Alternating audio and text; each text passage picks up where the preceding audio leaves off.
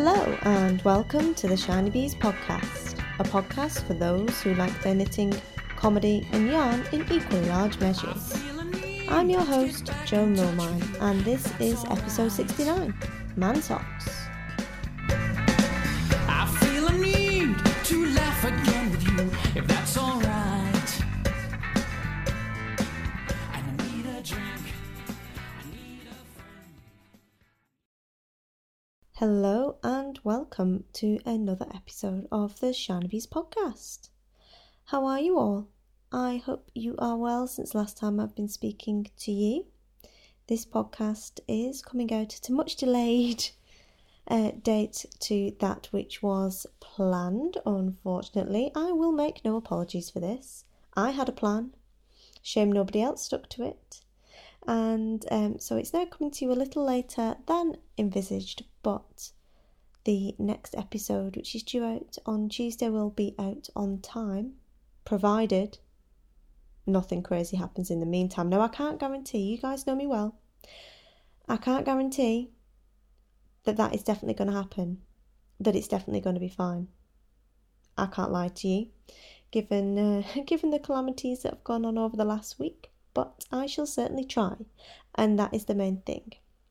So, what have I got for you today? Well, I have a few stories to regale you with initially, and I'll pop onto those in a minute.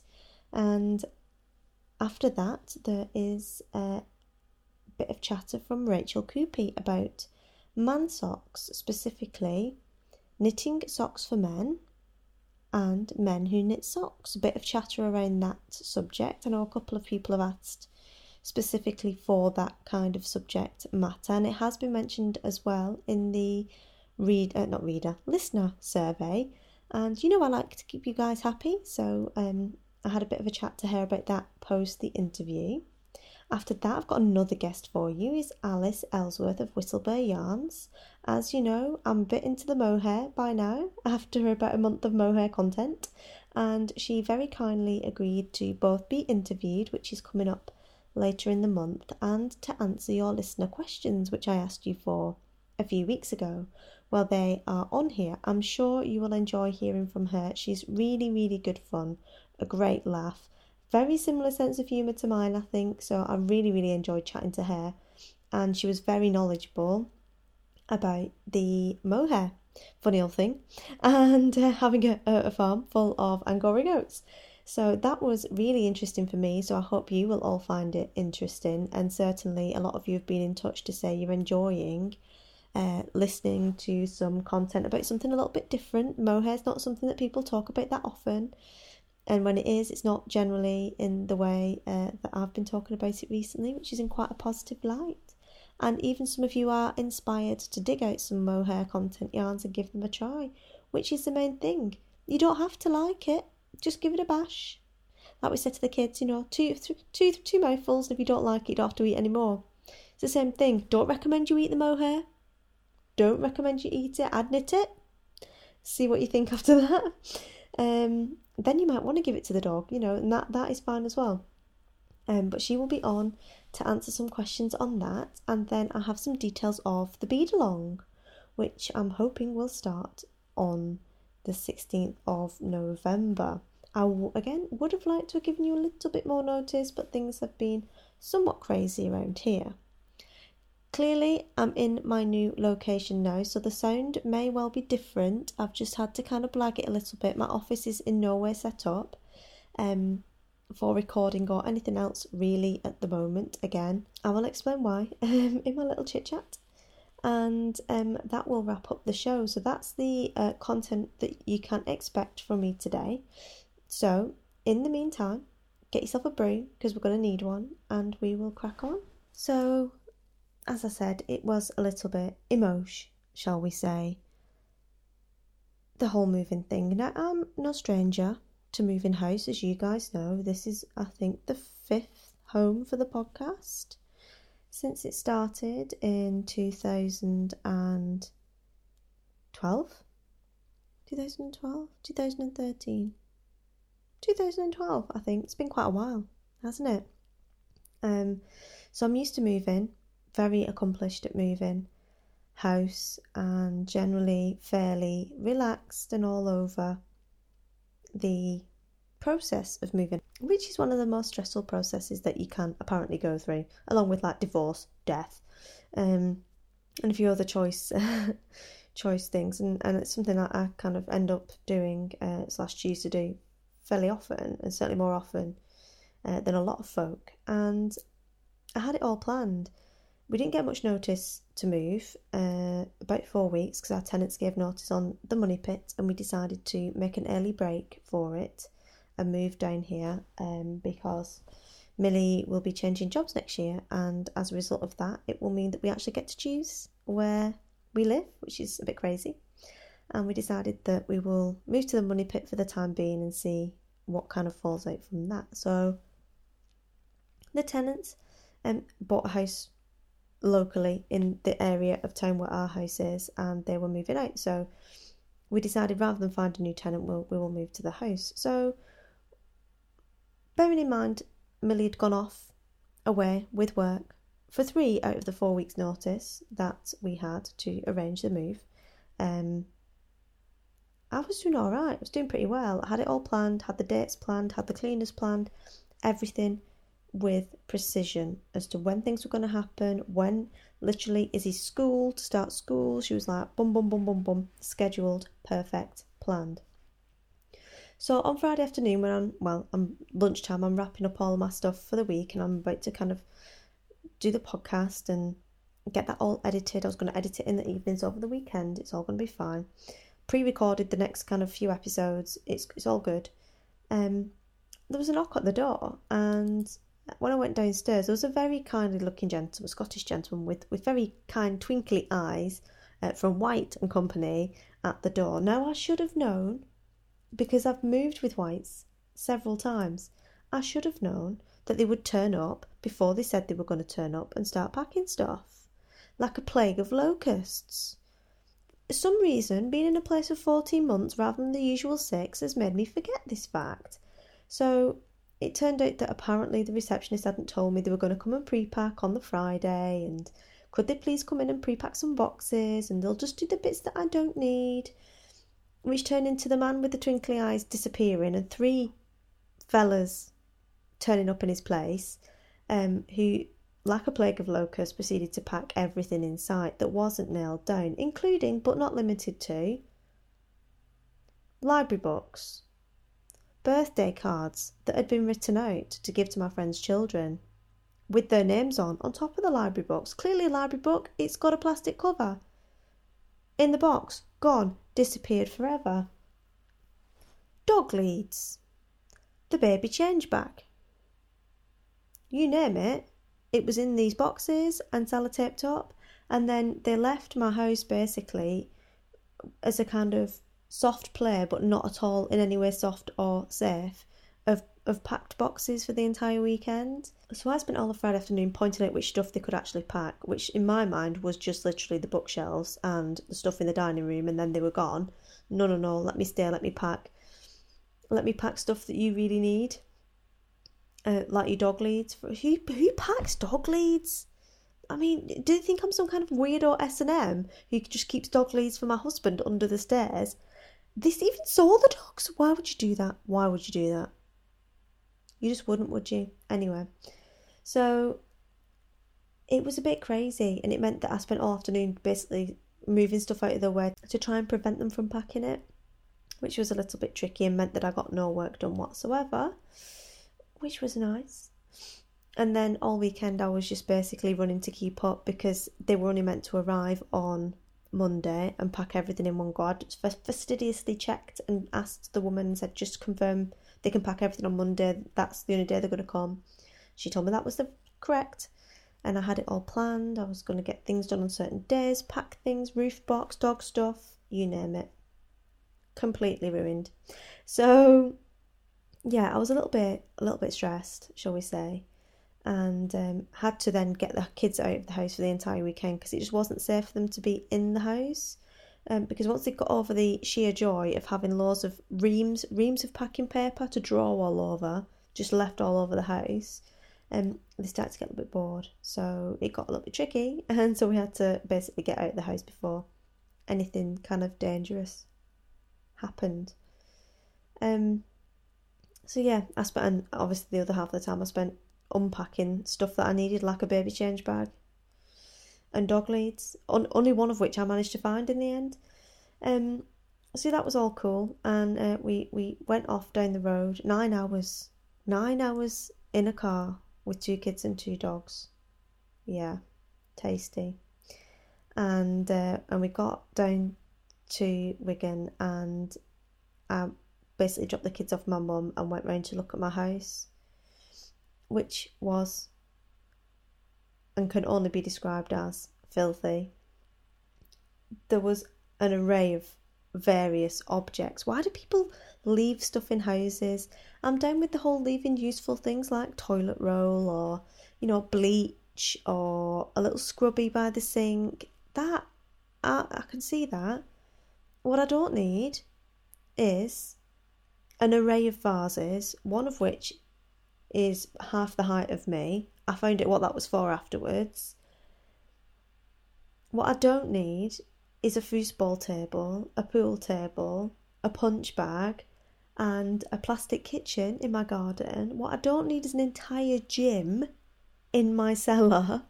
And what I definitely 100% don't want or need and can never see a need for having is a jar of teeth in my bedroom.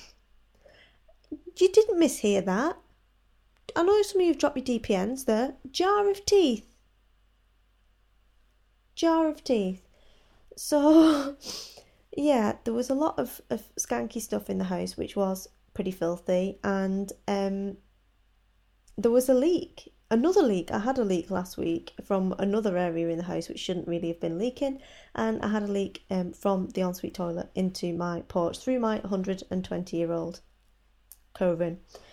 Which they knew about, quite apparently. And the large urn that was in my porch was to catch the drips.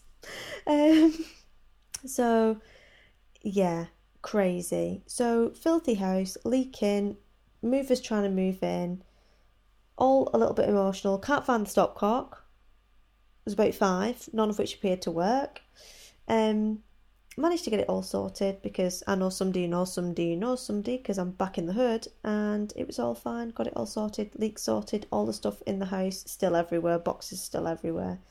There was still water stuck under the ceiling in my office under the paper, so that's still drying out, which is why I don't really have an office. Don't put stuff in there yet so it's dry.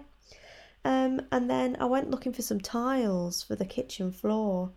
And the very old hexagonal tiles, not vintage, not like from the house when it was built, but they are kind of 1970s, and we wanted 4 of these tiles we've moved a cupboard and stuff to make the kitchen work, and managed somehow to be driving over Wigan Pier, see where Wigan Pier night spot used to be, it's been knocked down, and they've landscaped, and I was like, oh, that's lovely, look at that grass. Drove into the curb, completely shredded my tyre, like Formula 1 shredded. It was like, I should have been on slicks or something. And had to ring my dad to go pick Millie up to come change my tyre, because there was no way I was changing it, because if I've drove into a curb, I'm certainly not to be trusted changing a tyre at this point. Space saver, £100 for a new tyre. No time for tears though. I'm sat in the car waiting for them to come pick me up. I'm already on Asda Tyres ordering a new tyre for next week, because we don't muck about. It's done, it's finished, we order the next thing, we move on. But I ended up across the road from the church where hopefully we're going to a knitting group, so that was weird.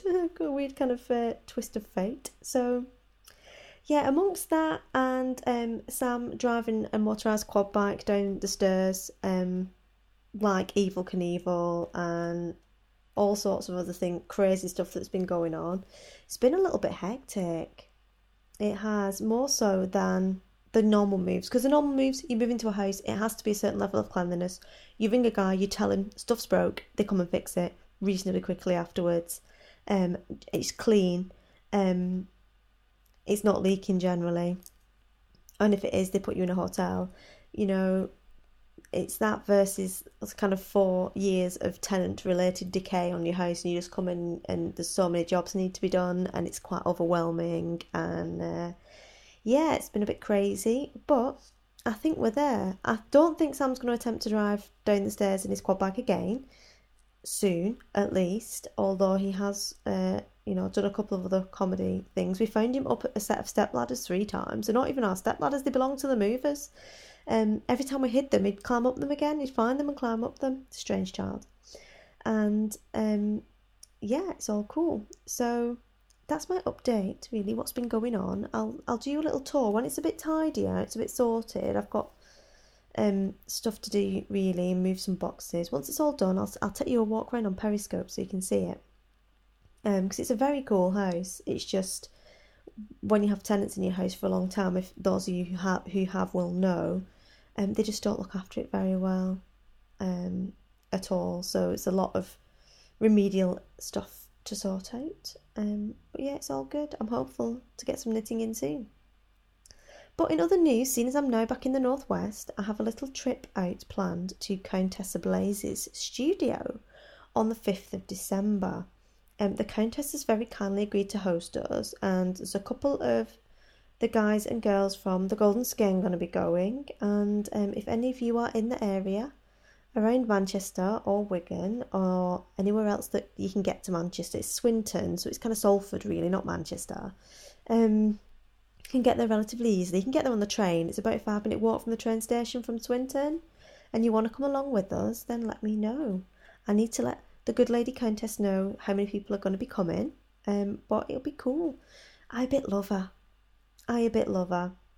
And I really wanted her to come on the podcast, but unfortunately she gets very nervous doing audio interviews, so it's not going to be possible. So we're just going to go and fangirl at her shop instead. I've no idea why I love her so much. Everyone I know absolutely just loves her, and none of us know why. She's just one of these people. If you don't follow Countessa Blaze on Instagram, I recommend you do. She's a UK-based indie dyer. She likes to dye really bright, lovely shades of different colours.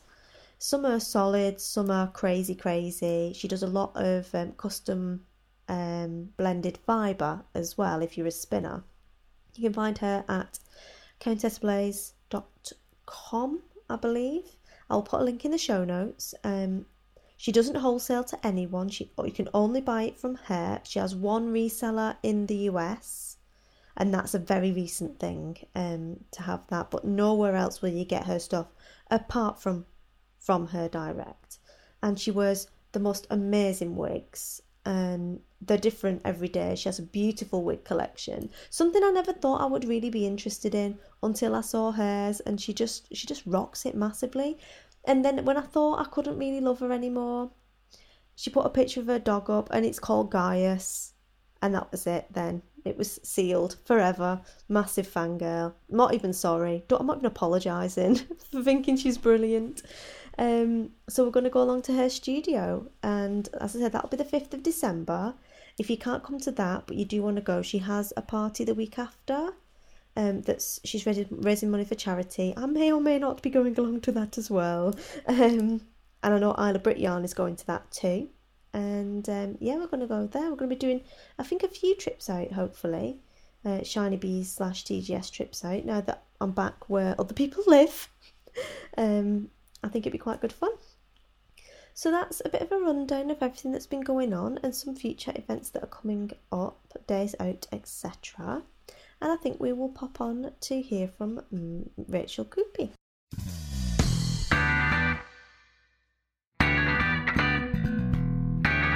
So we're going to be looking on the podcast at socks for men, as in when we knit socks for our men. Okay. In our lives. What sort of things do you have to bear in mind? Do you have top tips, things that you've picked up, favourite patterns? I know Dave is a pattern that's been mentioned a lot by people when talking about socks over the course of this year, and also when you are a man that knits socks. Do you have any top tips surrounding that, or particular resources that you recommend to men who knit socks? I think that when you're knitting socks for men, I think you need to sort of have a little think about who the man is that you're knitting them for, because some men are a bit allergic to bright colours. Same as some women, actually, but yeah. So maybe if they don't, if you have the chance to, if you're aware of the socks that they already wear, or the sort of colours that they already wear, then you could take your sort of cue from there. If it's not going to be a surprise, if they know that you're knitting for them, then you can have the conversation with them about colours, because some men will wear much brighter colours on their feet than they would wear anywhere else. Yeah. And they'll wear sort of crazy novelty socks. And it's almost a kind of bit of a subversive thing, because they might wear a suit to work, or they might dress smartly, and then they've got these socks that nobody knows about that are, illuminous pink, or, crazy stripes, or have, rubber ducks or something on them. My sort of sock idol, as far as men go, is the newsreader Jon Snow, who wears quite bright ties, but I don't think as many people notice the socks that he wears as well. He wears really bright socks every day on the news, so I've been trying to get him to tell me on Twitter what his shoe size is, so I can knit him a pair of socks, but I think he might think I'm a bit strange. Plenty of people have a foot fetish, Rachel. He probably gets asked that a lot. I know, I've tried a few times, but he never replies. So yeah, I think if it was me and I was knitting for man-sized feet, my first choice wouldn't be a stocking stitch sock, because there's a lot of knitting in a pair of socks for men. Especially if they've got, my brother-in-law's got size 15 feet, and I did knit him a pair of Dave socks, and I very nearly lost the will to live. But I think sometimes patterning can make it seem like it's growing. You have little milestones, the end of a repeat, and it's only going to be 3 more repeats, whereas if you're just knitting stocking stitch, it can just seem to go on and on forever. So I think myself personally, I would find it easier to knit something with a pattern. I think most of the men that I've knit that knit socks, and most of the women that knit socks for men, tend to use cables rather than a lacy pattern. Although I have met male knitters that like lace socks for them, that knit lace socks for themselves, and I've met knitters who've knit lace socks for their significant others. So yeah, I think yarn, just to do a little plug, is that it comes in 50-gram skeins, and I think that's great for if you're knitting for people with larger feet, because you may need over 100 grams if you go above maybe about size 10. Yeah. And you can buy 3 skeins rather than having 150 grams, rather than having to buy 200 grams. But then if you did buy 200 grams, you'd have enough of the second skein left to make something else, a hat, or mittens, or a pair of size 6 socks, or something like that. And it wouldn't be the end of the world. There's lots of things that you can do as leftover sock yarn. Yeah, I think a lot of male knitters that I meet tend to knit socks because I think it's for themselves. They knit socks for themselves because I think it's much less of a commitment than knitting a sweater for themselves. and that can be quite overwhelming, I think, to I mean, it's overwhelming to me to knit myself a sweater. I start them all the time and very, very rarely finish them. So yeah, I think it might just be the ones that I meet, but a lot of the male knitters that I meet do knit socks. I think everybody wears socks, so most people wear socks. Some people wear socks more than others, but yeah, I think everybody needs at least one pair of hand knitted socks in their life. Yeah, definitely. I've only ever knitted one pair for my husband. His feet aren't even really that big. He's got like size 11 feet or something. Okay. Maybe a little bit bigger. And he really likes them. They're stripy as well. They were self-striped and he loves them. He's like, can you knit me more? And I was like, no, I'm just going to buy you some from John Arbon because it takes me ages. Yeah. I think that's the thing. You need to be really careful when you knit socks for other people because in my experience, once they've had one pair, they'll never, ever, ever stop asking for more. So you have to be prepared for that when you give them the first pair. But yeah, I mean, my husband loves hand-knitted socks, and my brother-in-law does, and I feel really terrible that I haven't made him more pairs because the people with bigger feet like that find it really difficult to find socks to fit them in shops. So, if anything, those are the people that we should knit more socks for, but they actually end up being the people who don't get the hand-knitted socks because their feet are so large and it takes so long. But he did really appreciate it when I gave them to them, and I think that's the great thing. That's the nicest thing about when you're knitting socks for other people is when they really appreciate them. I think that's all you can ask for, really. Yeah, definitely. Do you have a go-to kind of base or brand that you would use in particular for knitting for blokes? I think something with really good yardage. Maybe Opal or Regia or the West Yorkshire Spinners signature 4-ply. Any of those, you'll get a men's pair of up to a 10 or 11 definitely out of 100 grams. So they'll wear really well. They are indestructible, aren't they? Yeah, more or less. Yeah, I mean, yeah, I've heard horror stories, but I think they're pretty hard wearing. I think Opal or Regia or both come with like a 10-year guarantee. I think Regia definitely does because yeah, you have to say every time you take the ball band off, like 10 years. yeah, and the ones that you can get from those companies that are self-patterning. All three of those companies actually do self-patterning ones. The West Yorkshire Spinners ones do those really lovely bird stripy ones, as well as the solids. And then Opal and Regia both do, Regia do the Arne and Carlos ones, which knit up as if they're Fair Isle, and they're really pretty.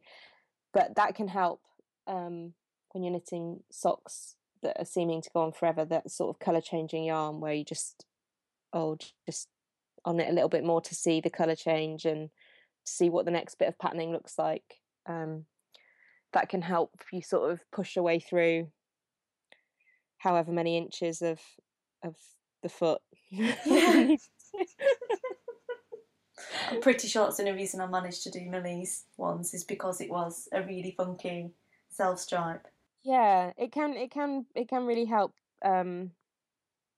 not get sort of bored and give up on them. So yeah, I would definitely recommend if you want to do a plain a Dave plain stocking stitch sock,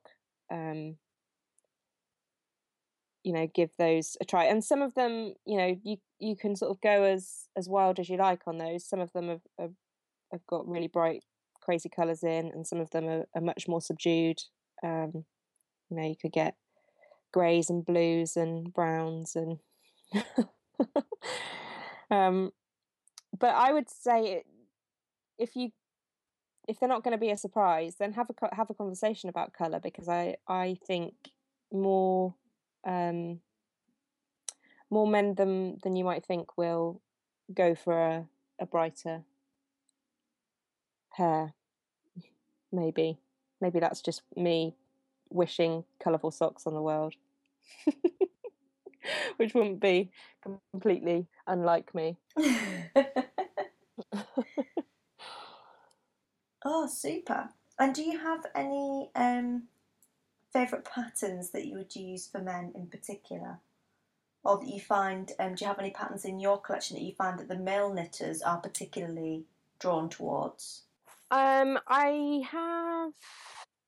There's a pattern that I did a few years ago now for. It was a Sanguine Griffin. Is that? I think that's what it was called. And that isn't a company that exists anymore, but I think it's split into two separate companies.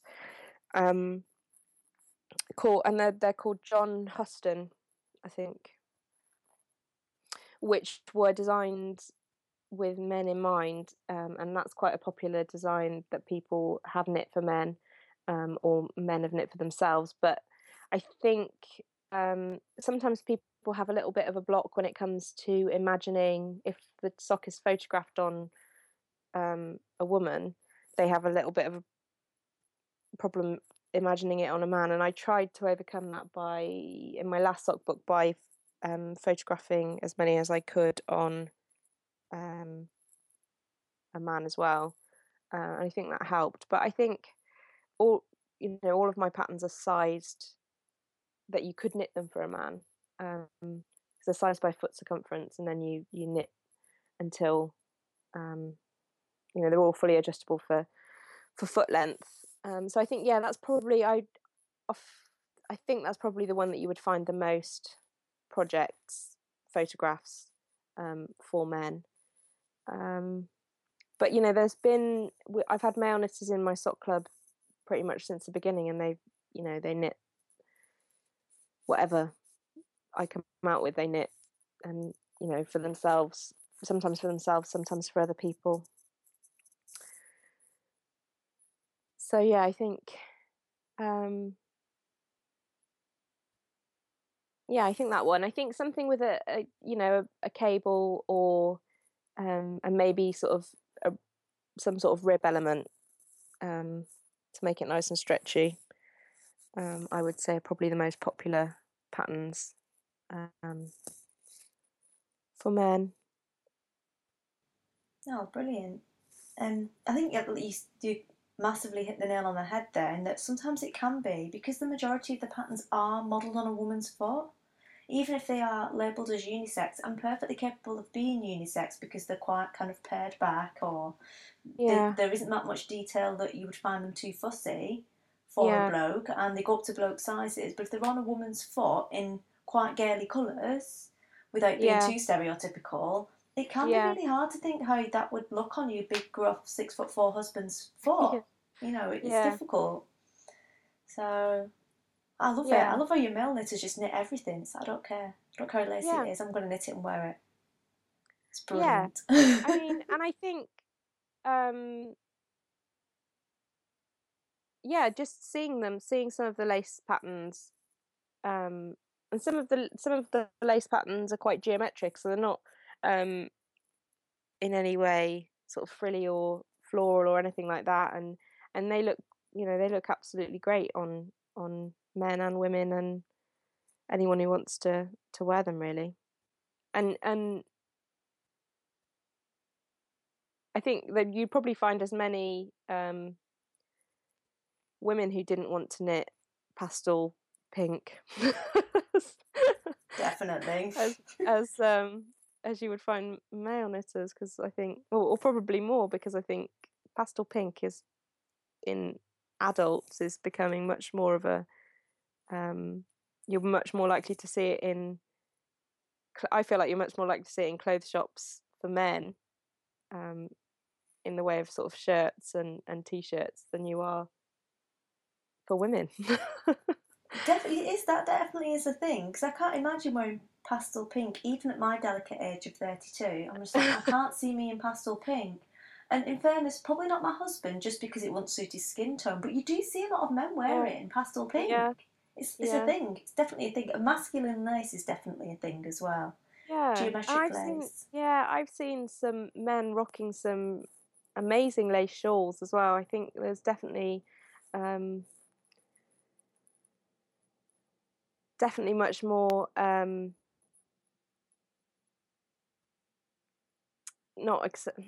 can't think of the proper word, but it's definitely much more, knitting in general I think is becoming much more unisex, definitely in sort of the areas of like the accessories that I design, maybe not so much in all garments, because there's sort of shaping and things like that go into jumpers and cardigans that would need to be adjusted, or for men versus women. But yeah, I mean, things, if you want to wear it, then you should wear it.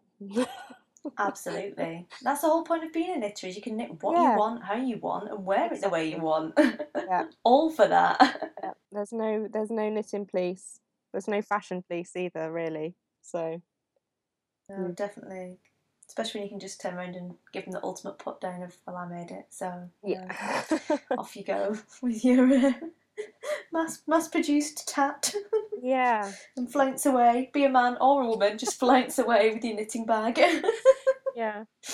Oh, lovely. Well, thank you for your thoughts on knitting for men and male knitters knitting socks. I think it'll be really interesting. So I definitely have got a few male listeners who in particularly wanted to hear some thoughts on that. So I think they'll be really pleased, as will the ladies, of course. Yeah, I think there's no sort of hard and fast rules. I think everybody should have at least one pair of yellow socks. That's the only rule. I'm gonna go cast on right now. If I was Prime Minister, that would be the only rule. I'd vote for that. I would totally vote for that, because that's something that we might actually get. So yeah. Oh, hilarious.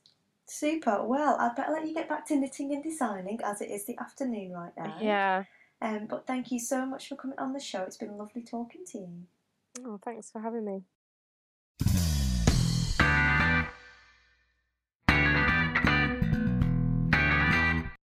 So there you go. Some thoughts from Rachel about knitting socks for men, or being a man who knits socks. Who may knit socks for other men. You never know.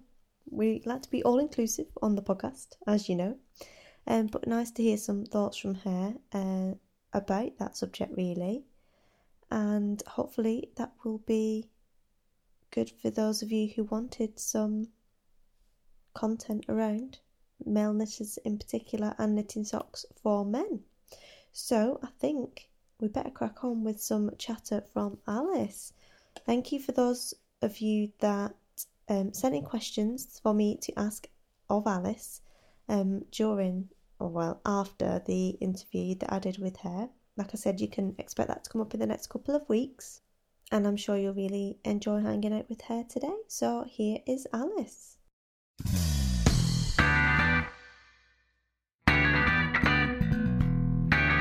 Well, I'm delighted to welcome Alice Ellsworth of Whistlebear Yarns to the show to answer some questions on mohair. Welcome, Alice. Hi Jo. Alice runs Whistlebear Yarns in Northumberland, and is going to tell us a little bit about that before we start. Well, Whistlebear is our family farm. It's only 58 acres. It's not very big, but it's home to our herds of Angora goats and flocks of Wensleydale sheep. The goats are ours, my husband and myself, and the sheep belong to our sons. And we produce Yeavering Bell yarn, which is mohair and Wensleydale mixed. We have it spun in Yorkshire, and then I dye it by hand back here on the farm. That's what we do, really. So I reckon you probably know a thing or two about mohair, which is why I've invited you to be our guest expert today. Well, I'm learning all the time, but yeah, I know a bit, hopefully. Lovely. So I've invited the listeners and those who are interested in mohair to send me some questions over the past couple of weeks for you to answer. So we have a couple, and I think we can keep them anonymous for now. Although Kachi Frankel, who is a closet mohair fan, has sent a couple in. So if you're happy, I will read out the question and then we'll have a bit of a chat about it, if that's okay. Okay, sounds good. Lovely. So the first one was, I'm curious about a less of a fuzzy mohair, something more solid, going back to socks, and not too hazy and airy, that a lace or a superfine yarn provides. Well, I think this comes back to most people's initial perception of mohair, because a lot of mohair that's sold is a brushed yarn. So it's very, very fluffy and fuzzy and lots of little fibers flying about. And it produces a beautiful, soft garment. But there's no getting away from it. It's fluffy and fuzzy. But that is part of the spinning process. Mohair doesn't have to be like that at all. The yarn that we produce is not brushed. It's a worsted spun, smooth yarn. And the beautiful feature of mohair that you're exploiting then is its luster. As you talked about before, it takes dye beautifully. It's very, very shiny, and it can be completely smooth. It's just how it's spun. If you're going to use mohair for socks, it needs to be spun a bit more tightly. All sock yarns have more twist in them, and that gives an even more solid yarn. So then when it's under friction under your foot and things, it doesn't come apart. The mohair itself is not going to wear out because it's got a really high rub test. But if it's spun to make the most of its shine, it's not going to be spun tightly enough to take the wear and tear. But yeah, no, it doesn't need to be fuzzy at all. It doesn't need to be as fuzzy as, I mean, any more fuzzy than any other wool. Lovely. So this question continues, and it says, sorry for going back to the same, but the tickliness I associate with mohair from the memory of the 1980s/1990s jumpers, everyone knows them, is still with me, and this makes me wonder whether mohair socks tickle, as the production of fibres in general had moved on greatly from that period. I'd imagine that applies to mohair as well. So I guess there's two questions there. Do mohair socks tickle, and how has the kind of production of fibres kind of moved on, which I think you've touched on a little bit there. Well, that's a really good question, because that is exactly the issue with mohair. I get loads of people come to me and go, oh, itchy mohair, itchy mohair. Mohair is not itchy. Mohair has very few scales on its surface. They are very smooth. So it's not scratchy. The reason people think mohair is scratchy is that in the 80s and 90s, exactly as it says, the production both of the fibre itself and the spinning was, well, frankly, in comparison to what we're doing now, it was poor. The goats, they were producing a low quality fibre because it was mixed with what's called kemp. And kemp is a different kind of hair. It's in fact, it's a guard hair. It's very, very straight and it's very prickly. And if you get kemp mixed into your yarn, it's like having spikes in it. So yeah, it's prickly, it's scratchy, it's not very nice.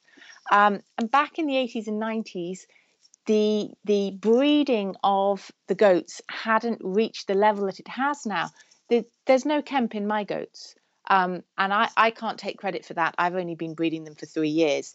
It's the people who've been breeding them for 20 years before me have managed to breed out the kemp. So that horrible fibre that used to be in there and drive us all mad just isn't in there anymore. That is for your best quality mohair. There are still massive, I mean, a herd of Angora goats in South Africa could have 30,000 goats in. Now, some of those goats aren't going to be as good as others. So then you've got the other end of things, and that's in the scouring and the processing of the fibre before it's spun. And the way they do that now, they are able to separate out any kemp that's got in there. So first of all, not nearly so much hemp goes in, and then secondly, that hemp is got out in the processing. So now when you put on a beautiful mohair sock, it's mohair and not Kempi mohair. So no tickle, no scratchy. Should be lovely. Brilliant. So there you have it, guys. That's you told. It's really interesting In because theory. People don't know that. I didn't know that, and I quite like mohair. And I didn't know that that's that things had moved on in that way, in particular. Yes, it's what a lot of people don't know, and why should they know, is that it isn't actually the mohair that was scratchy. It was this whole other fibre that was getting in there that came from the same animals, but it's a whole different makeup. Cool. Okay, so we'll move on to the next question. And this one is, I would like to know when it is more appropriate to use baby rather than older mohair. Feel sorry, lol, for the older goats, smiley face. No need to feel sorry for the old ladies. They produce a coarser, tougher fibre than the babies, and it's really, really sought after for different things. Your fine kid mohair, which is really, really soft and beautiful, makes wonderful garments, and hand knitting yarns and things and beautiful things. But it's not as tough as the older goat's mohair, which has a higher micron and is really, really sought after for upholstery fabric and carpets. And it's mohair on the bottom of what are they called? Skis. Not downhill skis, the other skis. It's gone out of my head. Cross-country skis. Mohair is in so many things. And all of that industrial type use, they want the stuff from the older goats. So it's not that they're rejected in any shape or form. They play to their strengths and they go into a different industry. You'd be amazed to know, historically, big theatres where they all had red, that sort of those burgundy big squishy seats. Mm. Those were all upholstered in mohair because it has the highest rub test of any natural fibre, so it's not going to wear out, and it's naturally very fire retardant. So actually, as historically, the demand for mohair from the older goats probably was greater than for the younger goats. Amazing. That's really interesting. I'm really enjoying this interview. Jolly good. No, it is. It's good. Because we hear a lot of stuff about different breeds of sheep and different wools and what you can use long wools for, and so people do know a bit about spinning these days, or certainly seem to have a bit more awareness of the different characteristics you get from the way that you spin a yarn. But hardly anyone is talking about mohair. So all this kind of stuff, you just don't realise is in there. You don't realise that it's been used for that. So no, it's a really versatile fibre, and I'm so grateful to people like yourself getting it out there, because, as you say, people don't know and they're missing out. It's a great one to add to your stash anyway, and increase your variety of knitting and crochet. it is, and I just don't think that maybe I would have given it a chance had I not lived in South Africa for a while, because they kind of do mohair there. So they do, yeah. most of the world's mohair, it's in South Africa. It's the climate is just perfect there for the goats, so it's a great thing to be doing. Super. Right, what was the next question? This one doesn't have a smiley face, disappointingly. So, and we've already talked about it a little bit, but she's asked for some specific advice at the end, and this question is, can it be spun without the fluffiness? I can't wear anything fluffy with long fibres. Alpaca, which is supposed to be okay for people who don't wear wool, proved to be too tickly even when combined with silk and merino, as there were long fibres coming out.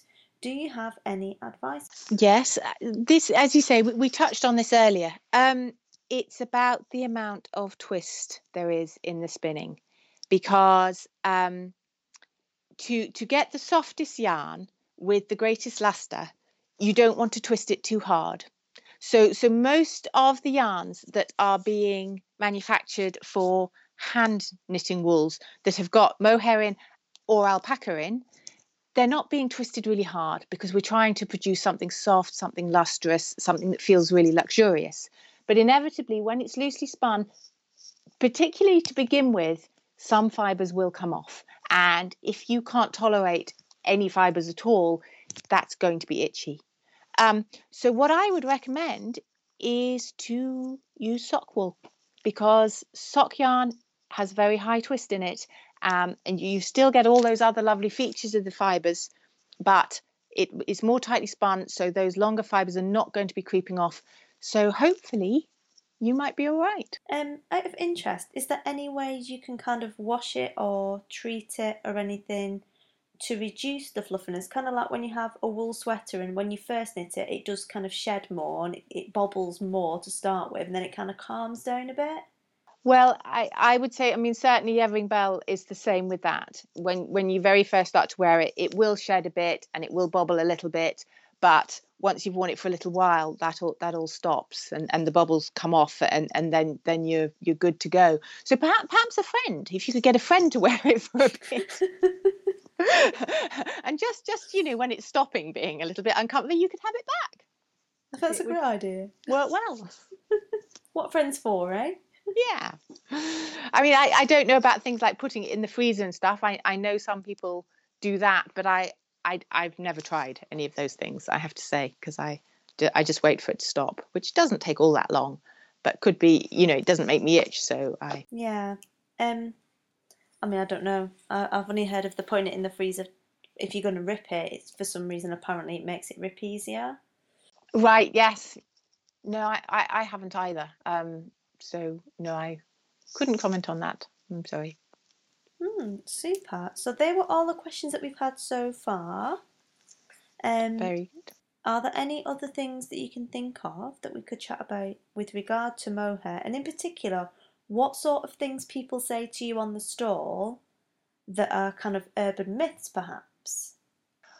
Well, the big one is, oh, mohair, it's scratchy. Oh, I can't tolerate mohair. And some people are, they're having a nice day out. They're quite happy to chat for a while and are very open-minded about having another try. Because when you say, oh, when did you last wear mohair? It was usually 15, 20 years ago. So, but some people feel really strongly about it and will look around the store and say, well, where's your yarn that's not mohair? Which always seems a little bit of an odd thing to say to me. And I think, well, actually, I haven't got any. But so that's the principal one.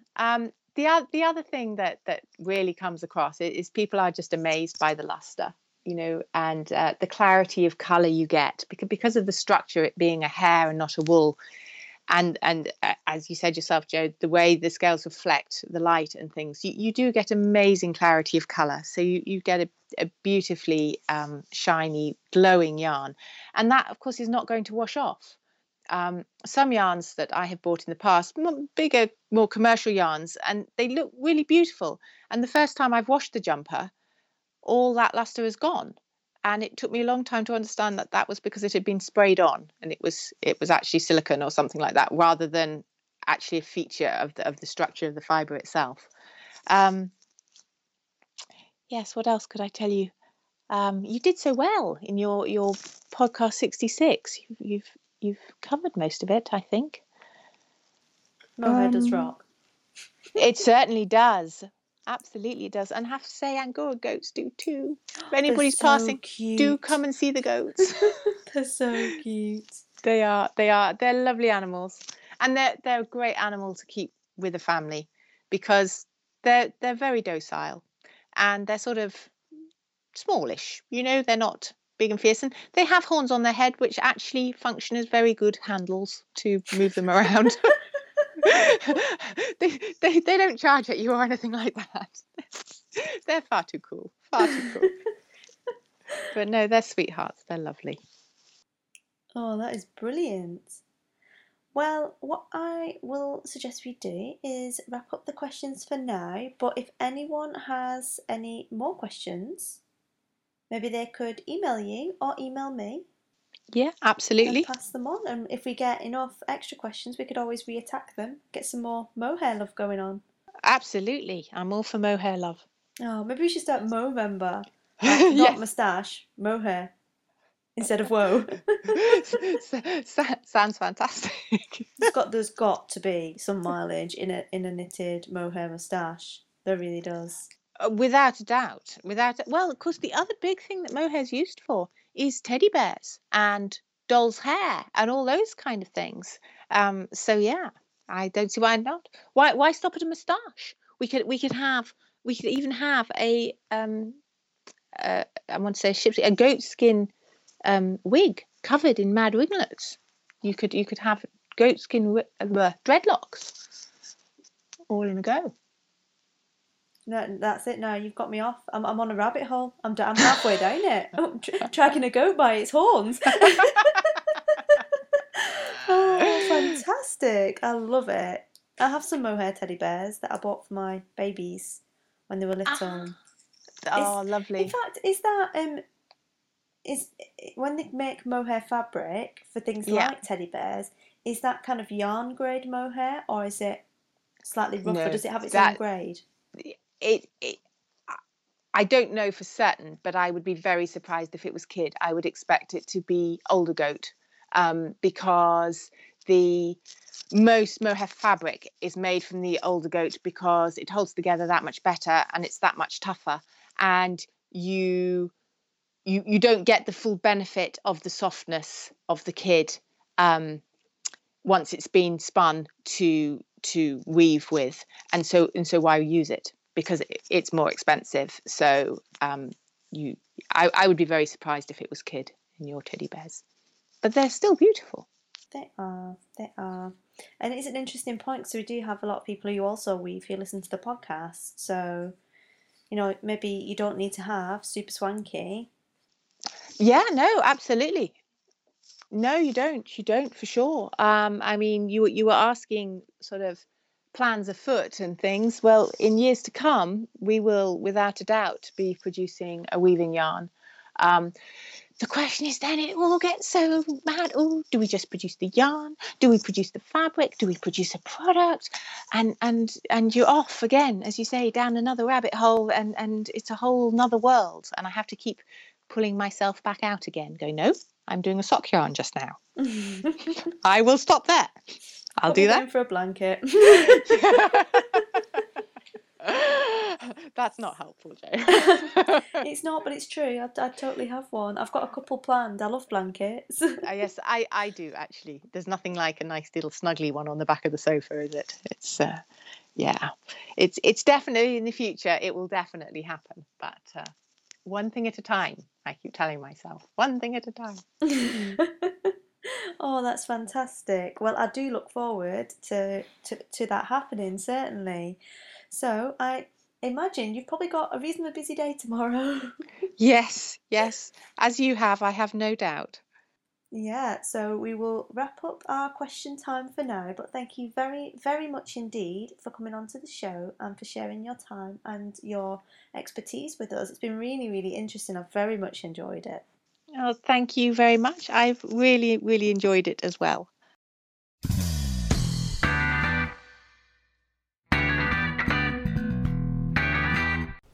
Well, I hope you enjoyed that chat with Alice. How fun is she? I thought she was brilliant. I had a right laugh with her, and very much looking forward to bringing you her interview that I recorded at the same time as recording the answers to those questions in the next few weeks.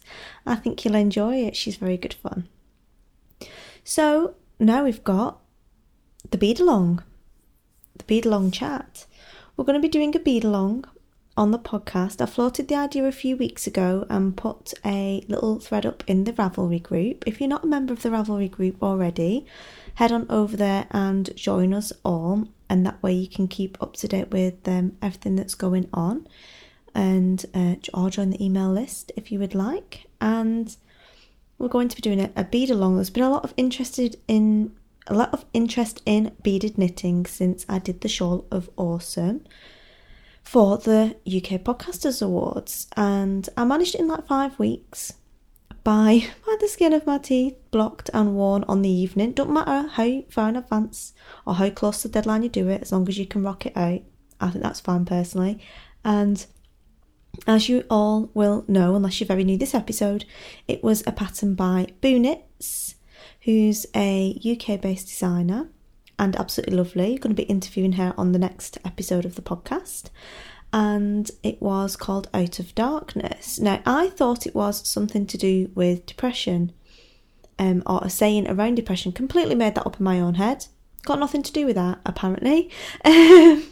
All of the names for her patterns are based on in-jokes in her family, and she doesn't generally share them. She did tell me about one of them, but I'm not at liberty to discuss any. I was sworn to secrecy, and I'm a lady of my word, so unfortunately I'm not allowed to tell you about that. But she was absolutely delightful to interview as well, and I knitted her Out of Darkness pattern, which I think was only like her second pattern ever.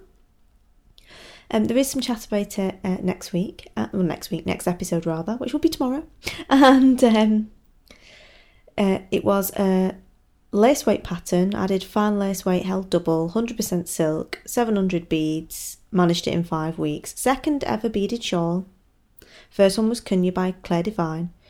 And managed it without too much fuss, to be honest, and without too much trauma, just by kind of doing the research, doing the homework before I start, being patient, taking my time, using stitch markers, using lifelines, all that kind of good stuff to knit the project. And I used to think that knitting with beads looked really complicated and really difficult, and although I loved the effect, I was a bit like, can I really be bothered fussing around with all these little beads and crochet hooks, and the kids are going to eat them and get them up their nose and yada yada yada.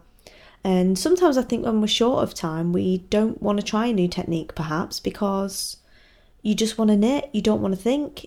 And that's completely fine too, obviously. But sometimes we just need a little bit of encouragement to try something new, which is why we're doing the bead along. This will start on the 16th of November. Cast on will be at 8:30 p.m. GMT, which I will be periscoping my cast on. Providing I can find some receptacle to hold my phone, that is, and my internet is working, we'll be periscoping the cast on, so you can all come join me for that. Finish date will be the 10th of January, so you've got plenty of time over Christmas and the holidays to do your beaded knitting. Hopefully you'll have it finished before Christmas and you'd have something lovely and sparkly to wear. But if not, there's no pressure, just take your time, enjoy the process, get it right, and have a beautiful finished object at the end of it. Now, I've decided to do it in a bit of a random, weird way. Not weird necessarily, but a bit of a split test way. I don't like knit-alongs where you don't knit all the same pattern. I think it's kind of pointless. But other people don't mind it. They do like to knit different patterns, and that's cool too. We like to be inclusive on the podcast, so I have selected 3 patterns from suggestions that came up in the thread on Ravelry for a knitted pattern, and then I had a lovely suggestion from Jade's Fire, who's a crocheter. And obviously crocheters are completely welcome to take part as well. Can't promise I'll know any of the answers to your questions if you have any, but I know a couple of ladies that might. So the patterns that I've selected as a result of feedback in the group are Kunya by Claire Divine. That was a pattern that was designed for the Golden Skein last year and was given to our members in the celebration quarter, which was the last one of 2014. This is a not semicircular, it's like a crescent shaped shawl really, quite wide and flat. The vast majority of it is stocking stitch, with a couple of yarn overs at the beginning of the row. That's it, for the vast majority of it. Very straightforward to do. You can use any kind of yarn, any kind of dye technique will work with this pattern. If you're going to bling it up with beads, I'd suggest going for a semi-solid or a gradient perhaps. And if you're not going to use beads, because you can do it without beads if you like, although it kind of defeats the object of the bead along, then you can do it in a variegated yarn. Maybe that's, once you've knitted one, I think you'll want to knit another, so maybe do one with beads for the first one and then do one without beads afterwards. Or if you need more confidence in your shawl knitting and lace knitting, knit one without beads first and then knit one with beads. I know people who have done several of this, got the pattern and knitted this in several different ways, knitted it for gifts, knitted it for themselves, and it's really, really quick and simple, and it's only a few rows and the long rows of lace and beads, but it's not complicated. There's not tons and tons of yarn overs and this, that and the other. It's really straightforward. So that is Cunyu by Claire Devine.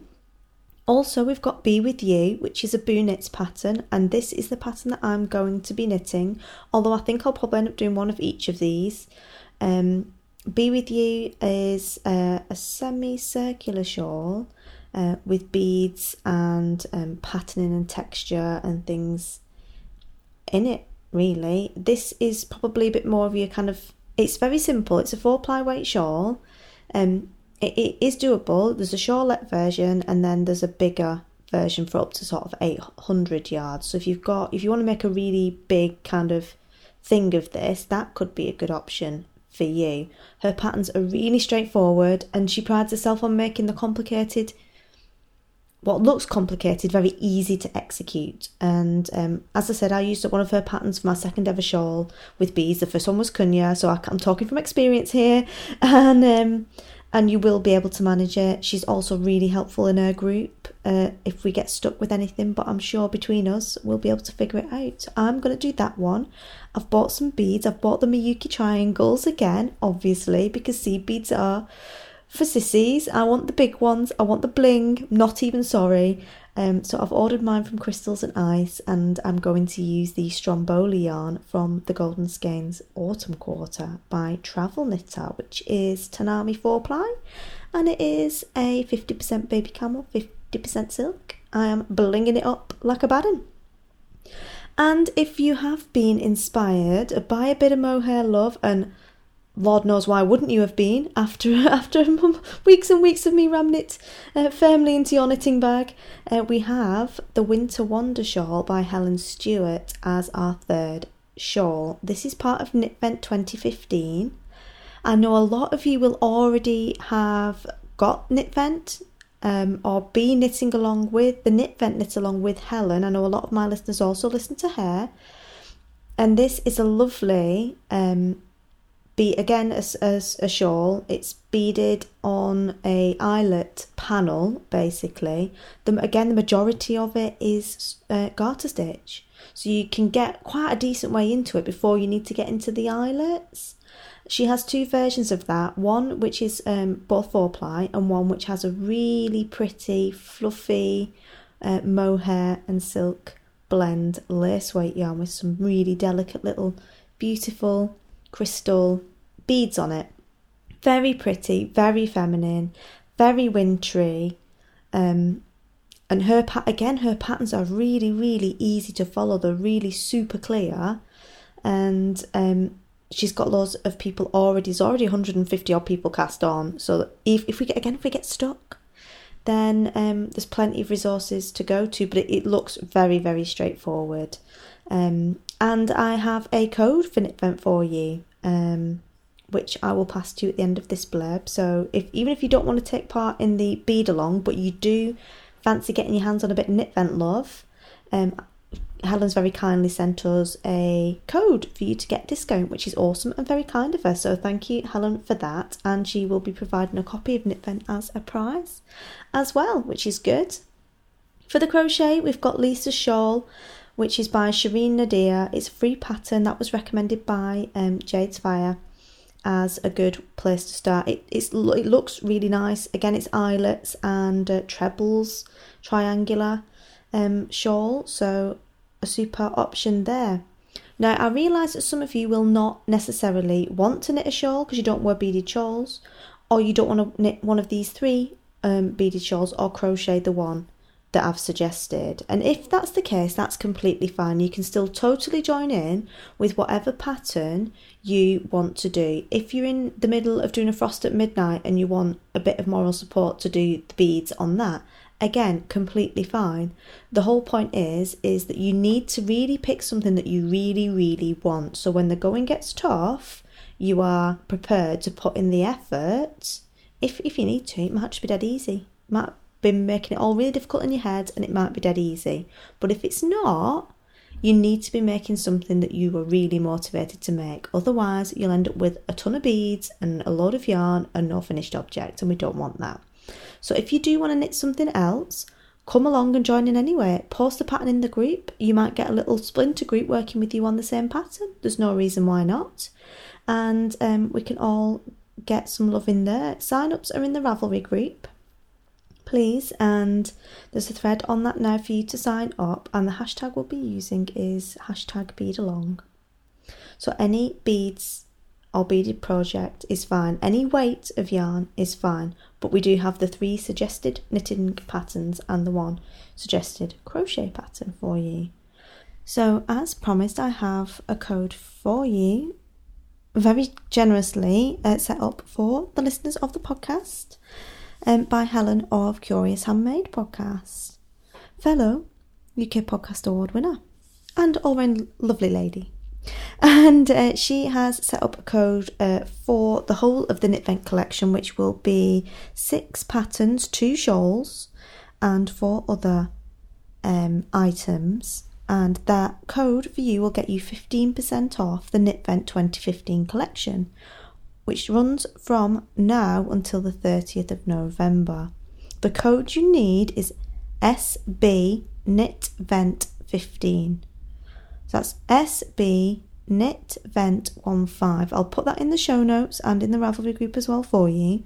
And it runs from now until the 30th of November. Now, if the Winter Wonder shawl is not for you, she's also included Candlelit Shawl in that code as well, which is another beaded shawl that Helen has designed. It's very pretty. It's done in a BFL yarn. So if you've got some lovely lustrous BFL floating around, that could be a perfect choice for you as well. Even if you're not taking part in the bead along, but you want to, maybe get involved in Knit Vent, then use the code. It's there for everyone. It's not specifically just for bead along participants. It's for any listeners of the podcast. So that will get you 15% off the entire collection of Knit Vent. She's released the first pattern on the 5th of November, which was the Winter Wonder shawl. And every week another pattern will be released, basically. And it will be automatically delivered to you. So it will be like getting your own little advent calendar of knitting patterns for the whole time. And she runs a knit along as well as part of that. So you can double dip, twice the fun. Or, half as much knitting. Perfect choice. So the Knit Vent collection this year is inspired by the special radiance of winter. And as the days grow shorter, light becomes something precious.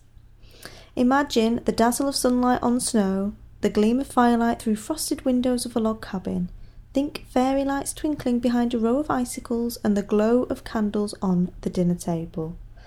And I'm there already. Don't know about you, but I've got my stollen out and I'm halfway down a glass of mulled wine, and the beads are everywhere. But yeah, take advantage of that if you like her aesthetic, you like her stuff. The code is SBKnitVent15 and it runs until the 30th of November. So all the details for the Bead Along will be in the Ravelry group, which is where you'll need to be to take part. If you're not on Ravelry, take part by using the hashtag BeadAlong on any other social media, and hopefully I will find it and be able to join in with you. And you've got a week, so on your marks, get set, go. You're going to have to be quick, basically, but I'm encouraging you, get in the stash, get something precious out of stash, order the beads. Crystals and I had my beads with me the next day, so in the UK they're a great choice for you, and they have loads of different Miyuki beads, the seed beads as well as the triangles, and pretty keenly priced, I think. So give them a bash.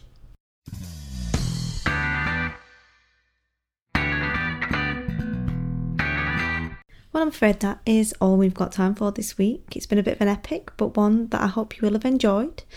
And it being a bit longer maybe makes up for it being a little bit late, which we'll try and avoid in future by not moving house quite so often. Again, but thank you very much for joining me, and if you're a new listener, I hope you've enjoyed what you've heard. Have a lovely week, happy crafting, and I'll speak to you all again soon. Bye.